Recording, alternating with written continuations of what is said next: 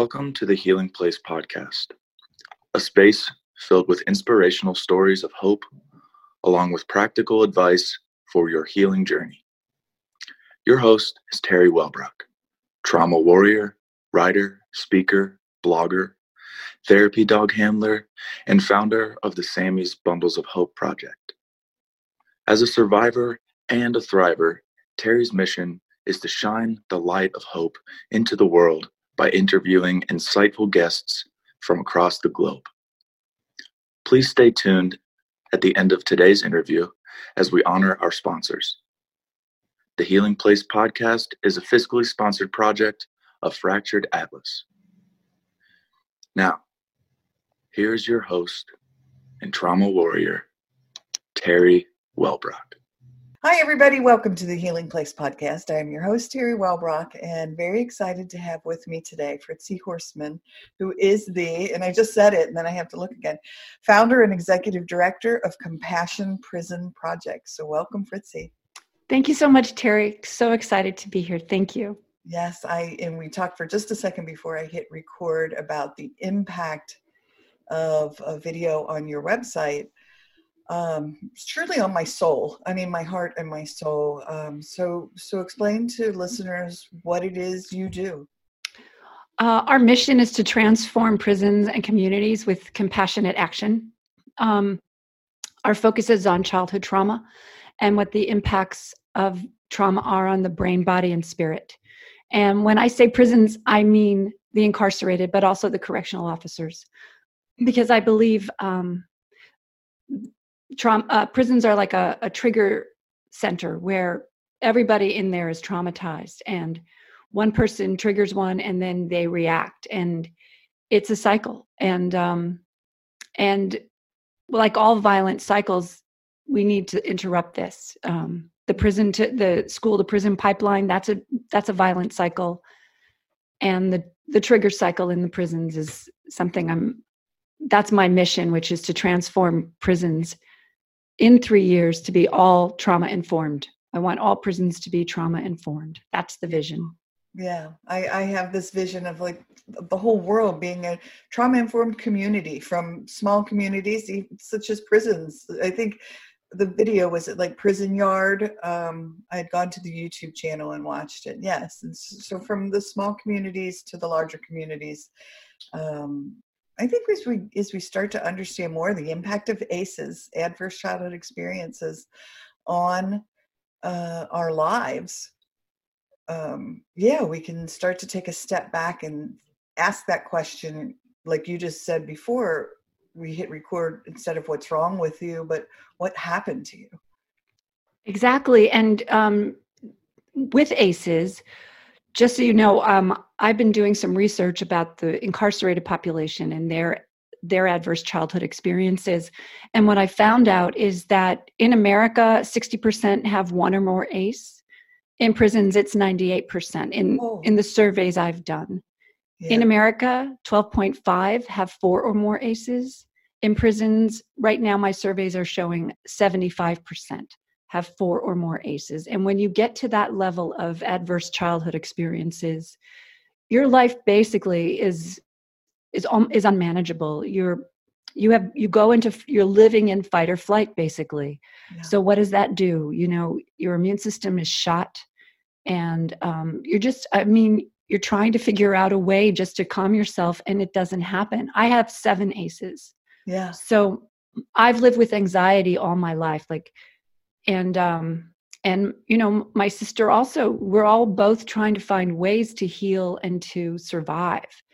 And but this is not just, this is not a white person's problem. This isn't a black person's problem. This is a universal problem, as you know. And one of the things we're doing right now, we're doing trauma circles on Zoom now. And instead of stepping inside the circle, we raise our hand to show how many ACEs we've had. And we're doing a pilot to a community in Canada.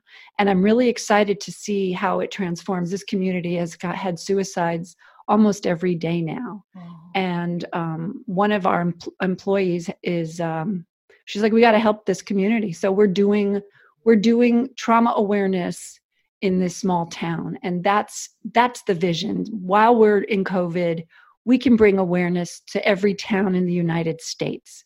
And so for your listeners, if you have a community that needs some ACE awareness, we're happy to bring the circles to your community. So that's one of the things we're making available to everybody. It's so exciting. Yeah, very exciting. And I love that idea. I think there are some blessings to be found in COVID. Yes, the isolation is horrific, and there's so much being triggered by it. Yes. With people who didn't even realize they had adverse childhood experiences. But there's also blessings to be found in the work that you're doing. So thank you for that. Thank you so much. Yes. And one of the things that COVID kind of brought a light to was dying alone. A lot of people are in hospitals dying alone. And if you look at the prison population, they're separated from their families. They are not able to be with their loved ones when they die. And when they're in prison, they're also dying alone. So the deep sadness that families are starting to feel in our society, in the non-prison society, this is some of the deep sadness that I want to bring the awareness about the people who live in prison. It's a deep sadness, and that's where the humanity starts to emerge. Is right. These are humans in there, and they made a really horrific mistake for the most part, and yet they're humans, and that's what I want to shine a light on. Also, is the correctional officers. They're also humans. They're not machines. They're not, they're trained to be, vigilant, and it's destroying them. PTSD, trauma, and stress on that job is just, off the charts. So the Compassion Prison Project wants to bring compassion to both sides of the bars is really, and trauma-informed prisons. Imagine that, when instead of saying, like we said, what's wrong with you? What happened to you?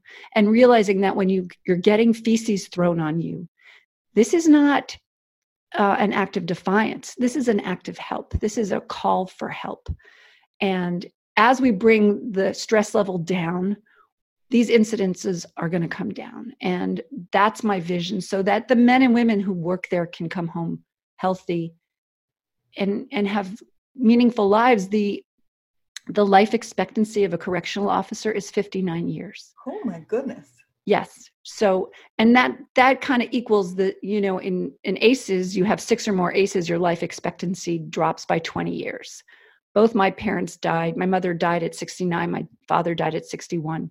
And so both of them high ACEs, and that's untreated ACEs.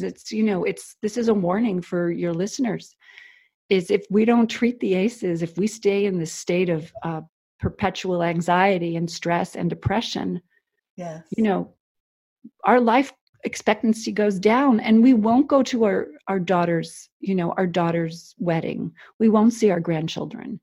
And this kind of awareness is really urgent. The comorbidity, you want to talk about the comorbidity of COVID?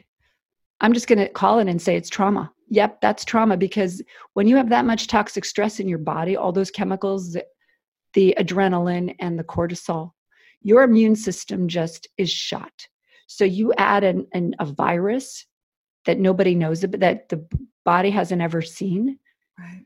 There's no chance. There's no chance. You can't fight it off. You have to have a vibrant immune system. And that's why we got to bring it all down, bring the stress level down. Yeah. I mean, I'm a workaholic, and that's so I don't have to feel. Yes, right. But those are, us trauma people, we live in our heads. And, just this thought of just bringing it down to like a different level, like a calm level. One of my next interviews, I'm doing a podcast too, and one of my interviews is with a woman named Betsy Politan, and she's going to teach the incarcerated men and women how to just move, feel your hands as you move, just do some simple somatic exercises, which I didn't even know about somatics until I walked into prison. I didn't know. I'm on the journey to heal myself. I think we all are. I think that's what you're doing as well, right? Yes. Yeah. And so that's what was one of the things I was going to bring up. Like tapping is one of the things I've utilized. I have this huge toolbox that I have filled now with Ho'oponopono Hawaiian healing and tapping and mindfulness and just this huge, wonderful collection. I did EMDR therapy for 4 years. But yeah, so tapping are those things, so you try to bring things in as healing resources then? Exactly. And we're developing a whole video series called The Healing Path. We were calling it the toolbox. But it's interesting you said Ho'oponopono, because that is one of the things we did that day when we filmed The Circle. We did three different exercises. One was the Compassion Trauma Circle, which is the ACE circle. The next was reading out the symptoms of trauma and going around the circle so people could tell everyone what symptom of trauma really affected them, like hypervigilance or inability to love. Yeah, I saw that in that video, which again, just such a powerful video. If everybody gets a chance to go check that out, please do. But when they were passing the microphone and talking about. That was in Honor Yard. So there's two videos. There's Step Inside the Circle, which is the Compassion Trauma Circle. And the next video is Honor Yard. And the third one, when we get to it, is called Forgiveness, where they go around and they forgive themselves. They forgive their parents or their caregivers who traumatized them, and they ask for forgiveness for the wrongs that they've committed, which, being a human, I think we all are guilty of some wrongs. And it's in that realization that no one's perfect, and to expect, these men and women who are so traumatized to have been perfect and then to have committed a crime. And this is the piece that I really want people to understand. When the prefrontal cortex goes offline, which is what happens when you're in a stressful situation, I'm sure your audience knows, but there is no morality. People say these people made a choice. They have to pay for their crime. But when your prefrontal cortex goes offline, there is not an executive function happening. And, liken it to road rage. If you've ever had that moment when you just want to kill the person who's in front of you, who just cut you off. I mean, I don't even know who I am in that moment. I couldn't say that I'm Fritzi Horstman in that moment. All I can know is that person is threatening my life, and my amygdala is on fire, and cortisol and adrenaline are running through my veins, and there is no thinking going on. That is not a necessary function. The hippocampus shuts it down, like your digestive. Those functions stop running when you're traumatized, when you're triggered. So this is science, and needs to be like a known fact. Everybody knows fight, flight, or freeze, but nobody knows prefrontal cortex and amygdala. And what happens there. And that's the piece that we really, I'm just going to talk about it until everybody understands it. That's it. It's very, very simple. And so we look at these men and women who commit horrendous crimes, that they annihilate and they traumatize the victims, the families, or the people that survive. And we want justice. And I agree. And yet, justice is in seeing the whole picture, that these people that committed these crimes were victims too. And when you're a victim, and ask these poor people that have experienced a crime, are victims, what happens to your body? What happens to your responses in the world? You're a whole nother person suddenly. You're not that little innocent person that thinks the world is magical. The magic has been blocked off because now you're afraid for your life at all instances, right? Yeah. You told me your story, and I feel so much for you. And we narrow our vision about crimes that are committed, and instead of putting in the bigger picture, like if you had a chance to meet the person who committed the crime and you heard his sadness, Yeah. Wouldn't you want him to be rehabilitated? Wouldn't you want him to be treated with kindness so he can heal? Absolutely. I mean, Yeah. yes. Yeah. I think that's what happened in that moment when the prison called me and told me that he had died in prison. And I fell to my knees, I sobbed, I cried, I wrote about it on Facebook, and I just had this weight lift from me. But it was, yes, it was a relief for me, but it was just an overwhelming sadness for him, and a connection with him that really happened in that moment, because I thought, and I told you again before I hit record, I thought to myself, what did he go through?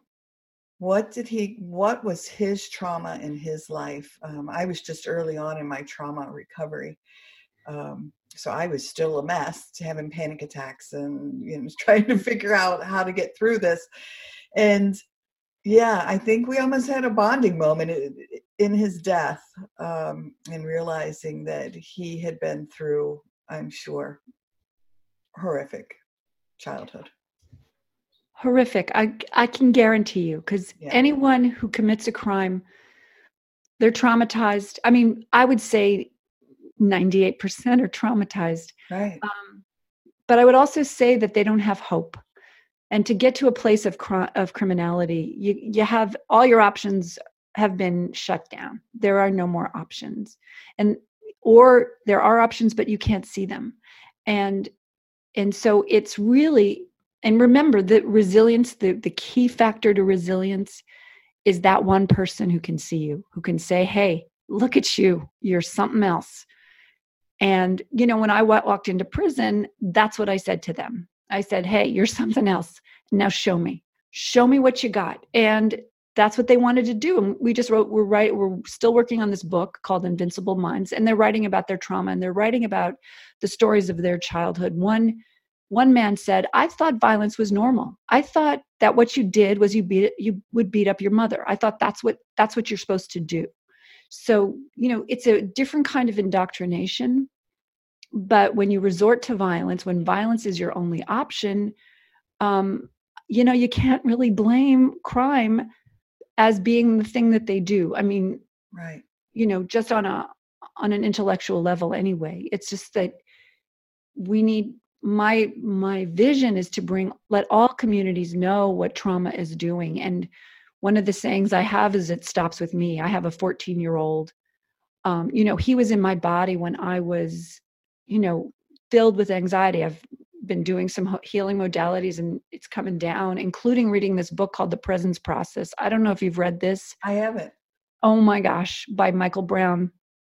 Gabor Mate recommended it, and I'm in my 7th week, but I'm actually starting to feel again. And living in this society that's completely numb, I mean, it's kind of an anomaly to be feeling what I'm feeling. So I highly recommend that on your healing journey. All you have to do is breathe in the morning and breathe at night, 15 minutes each time. But you have to read the whole book. You can't just skip. Yes, I will. I will for sure. Don't skip to the breathing. You got to, he's really adamant about that. And I agree with him. It's a process. We got it, trauma was a process that came on. So we got to, it's like we got to undo the process of trauma. So highly recommend that. But my child, he's 14 years old, and I've seen what my trauma did to him. And I found out, I was in the kitchen, and that was a place where I would really be really agitated. And I'm like, why, when we're cooking together, am I just a freakazoid? And through this book, I realized it was my mother. It was like my mother in the kitchen was a traumatic place for me to be. Like I couldn't chop the parsley fine enough. I couldn't, everything I did was wrong. And so I was transferring all of that. I was reenacting the trauma in the kitchen with my son. And the level of an epiphany that was for me, to be able to just see it and then like start calming down. And, we're gradually working our way. Like we made ice cream. We made mint ice cream the other day, and it was perfect. It was, for me, it was a trauma-free right. cooking. That's beautiful. I have a 14-year-old daughter, and I so understand. And my older kids, I have a 26-year-old will be 27 in a few days, and a 24-year-old. And so I just remember thinking, I will never let happen to my children what I went through. They will never go through what I went through. They'll never go through. And yet, along the line, because I was just a mess, truly, and lost in my own chaos as I've since, now that I can talk to them as adult men, and they completely understand. But I was so lost in my chaos that there was chaos created for them that I didn't know I was creating until I got to this healing point. And then I was like, oh, now I see what I was doing. Yeah. Right. And like, it stops with me though. I mean, Yes. and I know you didn't want to do it, but this is subversive stuff in our bodies. We don't really know what we're doing. But awareness is the first and most important part of what we can do. Right. Is let people know they're traumatized. Just let them know what it looks like, what it feels like, what it sounds like, and how it presents in our society. And that there's hope. I mean, exactly. That was our word that we talked about. Hope is it's critical. Absolutely. There's hope and there's healing. And let's start now. Let's not postpone it. And, meditation, it used to be like this woo-woo thing, but now, guess what? Right. It rewires your brain. Check it out. Like, if the science says it's okay, let's go with what the science says. They say mindfulness, meditation, tapping, anything, like all those modalities. And, we're on the front lines, Terry, right, of changing this planet. Literally, we're changing the planet. I'm excited about it. I just think there's so much hope to be had in that. I always thought if you went through trauma, you were quote unquote broken forever. Right. And now to know that, yes, brain plasticity, and we can rewire the brain and those neuron pathways, and we can change habitual patterns, and we can do. So I want to come back to Ho'oponopono, and how did it work how did they relate to that when you were doing it? And it's interesting because we've removed it from our trauma circle because there are people who are really triggered by their victims, and they don't want to forgive their victims. So to present it too much, so it's more we focus on the circle with just forgiving yourself, and really bringing it into your own awareness. But in that yard, see, I think that the power of the circle cannot be underestimated, and I think that's what community is. And we created a community that day. That is a community. It's an incredible that honor yard where these men really vow to better themselves. That's what they're doing there. But we create community and we heal together, because healing does not happen in a vacuum. Healing, and when you see that was the power of that circle that day, they saw that all these other men had endured the same abuse and same horrors that they had. And we're, like I said, more than 4 aces, one ace, just watching your parents want to get divorced, the tension and the adversity in the household is really damaging to a little spirit. And the thing is that the little child can't tell the difference between himself and the parents, or he kind of absorbs the stress and the violence in his own body. And then, of course, the brain doesn't develop. The brain actually develops like incorrectly. There's less gray matter. There's the amygdala, not the amygdala, the microglia. There's a whole thing about the microglia. We're literally with half a brain. We have less neurons, less synapses. It's just not working. It's like a fog. And the fog is lifting right now. Yeah. Well, but I know, like dissociation and not even being a part of that was my MO. I was seeing things from outside my body. That's particularly in the trauma, and going back to that. So yes, I can only imagine what prisoners in living horrific everyday circumstances in horrible childhoods, and the trauma that they are going through and the impact that it has on their brain. Yeah, and the mental illness. And the only way you can heal is if you feel safe. Yeah. And so we're talking, and I'm back to the correctional officers and the men and women in prison. Nobody feels safe in that institution. And guess what? When men and women go home to their families, they're bringing it all home with them. They're not going to feel safe at home either. And that's where there's a lot of domestic violence, a lot of addictions, and suicide. So this is a real, and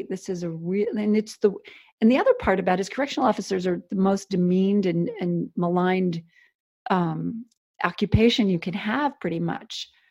So this has got to be fixed. I mean, from my perspective. I mean, and for the prisoners, I mean, this is our mental health institutions. So we're also subjecting officers that don't have the tools for these people who are extremely traumatized. 8, 9, 10, I had 3 men who had 10 ACEs in my class. And no, 4, because there was a new one who came in. I mean, so to have 10 ACEs, you have everything. Basically, the book is thrown at you. The ACE book has been thrown at you. And, there's no escaping. There's no escaping. You're in a constant state of toxic stress. So but my compassion is for everyone. My compassion is for the policemen and the first responders, the correctional officers, for the men and women in prison, for the poor children and adults who lived in those households of annihilation. We've been annihilated. Well, and you had also brought up the victims and the impact on them as well. And, like me sitting here, the victim of horrible crimes. Yes. And yes, the poor victims of horrible crimes. Yes. And I don't mean to not say them in my list I was just thinking of jobs. Yeah. But, oh my gosh, the victims, they live, we don't even understand. When we do our criminal justice charade of a trial and, the gavel, the victim doesn't even get to participate in this. That's why I believe in restorative justice, where you sit in a circle where the harm has been committed and you talk to the man or woman who injured you and you say, why did you do that? What happened? Why? Right. And then you make the request of, what can you do to repair this harm? What can you do? So it changes our whole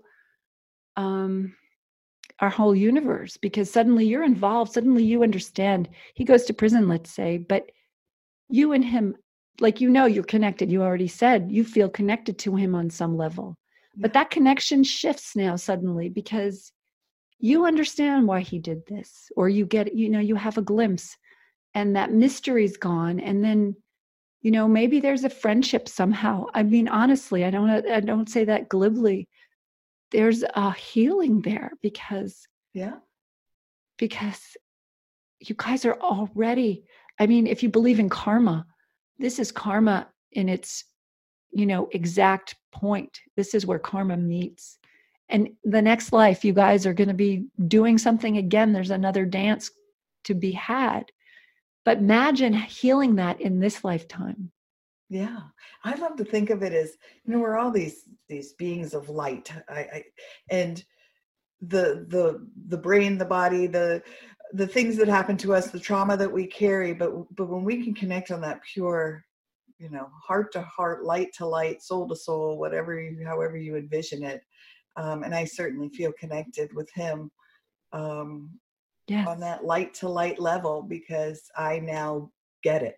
I now understand what he most likely had endured. Yes, and in the same way, when a baby is born, there's a baby being that I know of being born today, the world changes, right? We may not know it, but subtly the world has shifted because we have a new soul in. Yeah. Same when someone dies, the world, it's just a slight shift, but someone has died and we know the vacuum is there. It's like breaking up with a boyfriend or something. there's just a vacuum in your life. And so when you found out that he died, there was a vacuum because you had that energy going towards him all your life on some level, right? There was some connection, some energetic connection. So I find your story really like deep, like these are the deep things we don't even talk about with a crime, with a person who commits a crime and a victim of a crime. So this is the magical part, I feel. Yeah. Well, there's the healing that's available. And, you're such a warrior, such a healing warrior. I can feel that. Oh, thank you. Yeah. And well, wanting to know about trauma, that's evidence of a healing warrior, and we're all healing warriors once we know. I mean, when I read that book, The Body Keeps the Score. Oh, right? It was like bang, bang, bang, bang, bang, bang. And it's like, hello, this is me. I'm not an insane lady. I am just traumatized. I can be magnificent. Yeah. Which is how I think that's one of my top. I talk about it when I give presentations, and it's one of my top books that I say was that life-altering aha moment of, well, one, oh my gosh, I am not broken forever. That I can do the healing work necessary to fix this. I mean, what a gift he gave us. Thank you, Bessel. Thank you, Bessel van der Kolk. No, but all the people working in this field, Donna Nakazawa and Gabor Mate and all, Bruce Perry, his book blew me away. It's just, the information is there and the healing possibilities are there. And I just want everyone to know what they are and to dive in. And because not all healing modalities are appropriate for any, it's like it's a potpourri and it's selective. You've really got to find out what works for you. It's not, it's not, okay, tap today and, meditate tomorrow. It's like, one of the guys, he keeps writing me, and I just wrote back to him. I was like, just meditate. And then he wrote back to me, he says, I can't even sit still for two seconds, but he just sent me another letter. And he says, I've been doing it 3 to 5 minutes. So, that's good. Well, when you're in a prison and you're like this, he's been stabbed. He was stabbed. And so he was stabbed in prison. So how do you feel safe? How do you stop? How do you stop the mind? Yeah. And it's just, that's the thing. You just, even the person you live with, your cellie, like, who is he? Is he going to attack me? Most guys, they sleep with the light on and they keep an eye out. They keep an eye open. I mean, you never really get enough rest in prison. Right. And that's one of the mandates of restoring from trauma, of healing from trauma, is getting enough rest. Yeah. So we need to lower the prison population so everybody can have their own room, and then turn the lights off so they can get some good rest. That's my first thing I want to make sure we get done. Yeah. And it makes sense. I mean, truly. So what are you doing follow-up studies and seeing how long has this project been going on? And has it had enough longevity to see a serious impact? Okay. So actually today, September 18th, is the first day I ever stepped foot in a prison, this 2 years ago. So today's my anniversary of when my life changed. Yeah. We started the pilot program, January 5th, 2019. And we made the film February 12th, 2020. So, like, we're like on a rocket ship right now. Yeah. In the 6 months since the film has gone, we've got over 100 volunteers, and we're creating circles. The idea, because we can't go into prison right now, we're doing circles in communities and for returning citizens so that they can start healing, because they, and doing programs for them And the biggest thing we're doing is hopefully with the governor's permission, we can make Delaware the first trauma-informed prison system in the United States. And I'm working with the parole officer and trauma therapist in Delaware. And see, Delaware has only 3,400 incarcerated men and women. That's one prison in California. Okay, so Yeah. It's still a mouthful, but we can chew this. We can get this. We can do this. And my vision, let's do this in 6 months, and then we just roll it out to the rest of the United States. So trauma-informed prisons means everyone in prison knows that the potential for triggers. You ask the question, what happened, instead of what's wrong with you. And you really do. You say, oh my God, this kid is he's whacked out. Because that's what you do when you're traumatized. You yell and you scream and you go out of your mind. You go out of your mind. The mind is not available. The brain is not available. So when that happens, instead of sending him to the SHU for 2 years or 3 years and truly damaging him, we calm him down. We put him in a cell by himself, probably but a cell, not the SHU, not solitary confinement. And we ask what's going on, like what happened. And then you find out his mother just died, or you find out, he hasn't eaten in 2 days, or whatever it is. There's a root cause for all of this behavior. Yes. We got to get to the root now. Yeah. I mean, you see that a lot on, I have a lot of connections on LinkedIn in the mental health arena. And there's a lot of the memes and the quotes that are out there about when a child's behavior, it's not that they're a bad little kid. They're trying to say something, and it's along the same lines here. It's that almost in that child's mentality, because their brains never, with the trauma that they endured, never really learned to communicate those emotions and those feelings and how to process it. Exactly. Honestly, in my class with the men, I felt like I was with a bunch of like 12-year-olds, 13-year-olds. Yeah. That's their emotionality, and that's their level of emotions. They're playful, they're joyful. We do some crazy exercises, like a thing called Crazy Eights, where they get to be goofy, or peel the banana. We did at camp, like camp songs, crazy camp songs. They never had that when they were children. They never went to camp. They barely went to a playground. So just even letting them play for a little bit, let's bring some joy. Because remember, what you do to other people, you do to yourself. So if you commit a crime, the person you've injured yourself. And that old saying, this is going to hurt me more than it hurts you. Well, guess what? It is.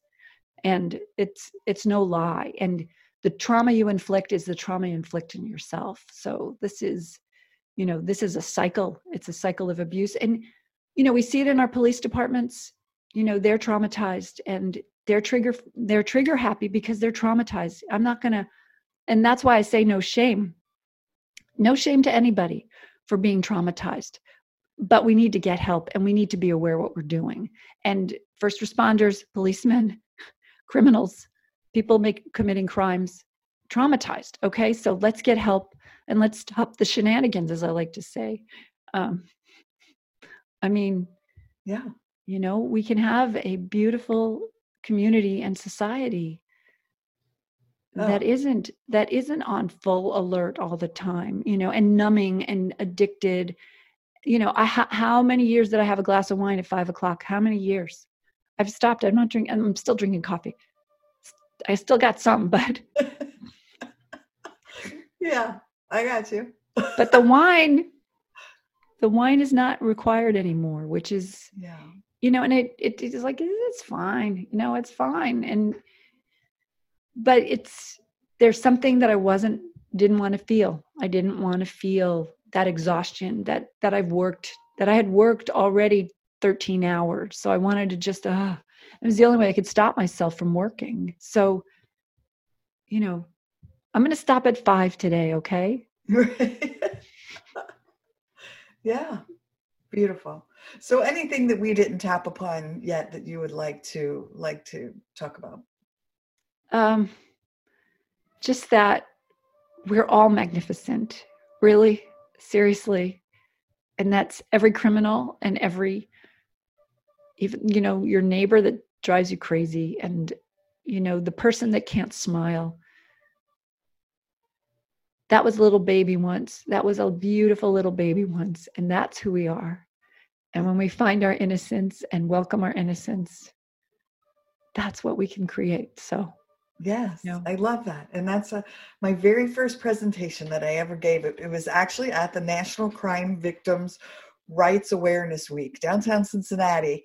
And standing in front of this group, the mayor was there and TV news crews. And one of the things I said was, we're both, James Mills and I were both born these innocent little creatures and these little babies. But somewhere along the way, he chose the road. And that's how I used to look at it. But now I think maybe chose the road isn't the right. I mean, yes, he made choices. However, I think he was directed down this road by trauma was what, at least I think, most likely happened. Yes. It's the choice word is an interesting word. And that's the one I'm going to be challenging down while I'm on this path, because he didn't see any other way. So it was more like he was funneled. He was he was funneled. That's great. I love it. That's it. Yes. Yeah. That it was like, well, here's where you're going. Yeah. Well, trauma funnels you down that path, because trauma doesn't, first off, Gabor Mate says, trauma creates separation. So it makes you think that you're not in this with anybody, that you're on your own, that you're by yourself. And which is a lie. If you really want to understand it, like when we really get connected and we know that we are in a global family, and there is support out there, but we don't, how do you find it? How do you find it? So, so when you feel like you're separate and you're alone, you don't know how to ask for help. And down the road you go. Yeah. Yeah. And to play devil's advocate a little bit, but I'm going to come around back on it, is, I had a super high ACEs score and I was funneled down that trauma road as well. However, here's my however, I have a high resilience score because I had those caring adults in place, my grandma Kitty, my best friend's parents, so I had people that believed in me and loved me without hurting me and so forth. So that's the difference where that split happened. That's where the funnel happens, right there. Yeah. It's that one person or that community that embraces you and says, wait a sec, this isn't okay. And that's what I'm here to say is, wait a second, this isn't okay. Let's change this. Beautiful. Well, again, I find it all just incredibly beautiful and fascinating. And had we had this conversation 10 years ago, it wouldn't have been like this, because this was, I didn't understand the impact of trauma. I knew the impact of trauma on myself. And it just never thought about what had happened to, this criminal, this incarcerated person who had at the time I thought destroyed my life. So. Well, he had. I mean, we can say that for sure. And yet you found your resilience score helped you bounce back, and your great spirit and your big heart. So I'm so happy for you. Sorry about my dog. Oh, that's okay. My dog's laying right here. She'll probably pop her head up like, hey, what's happening?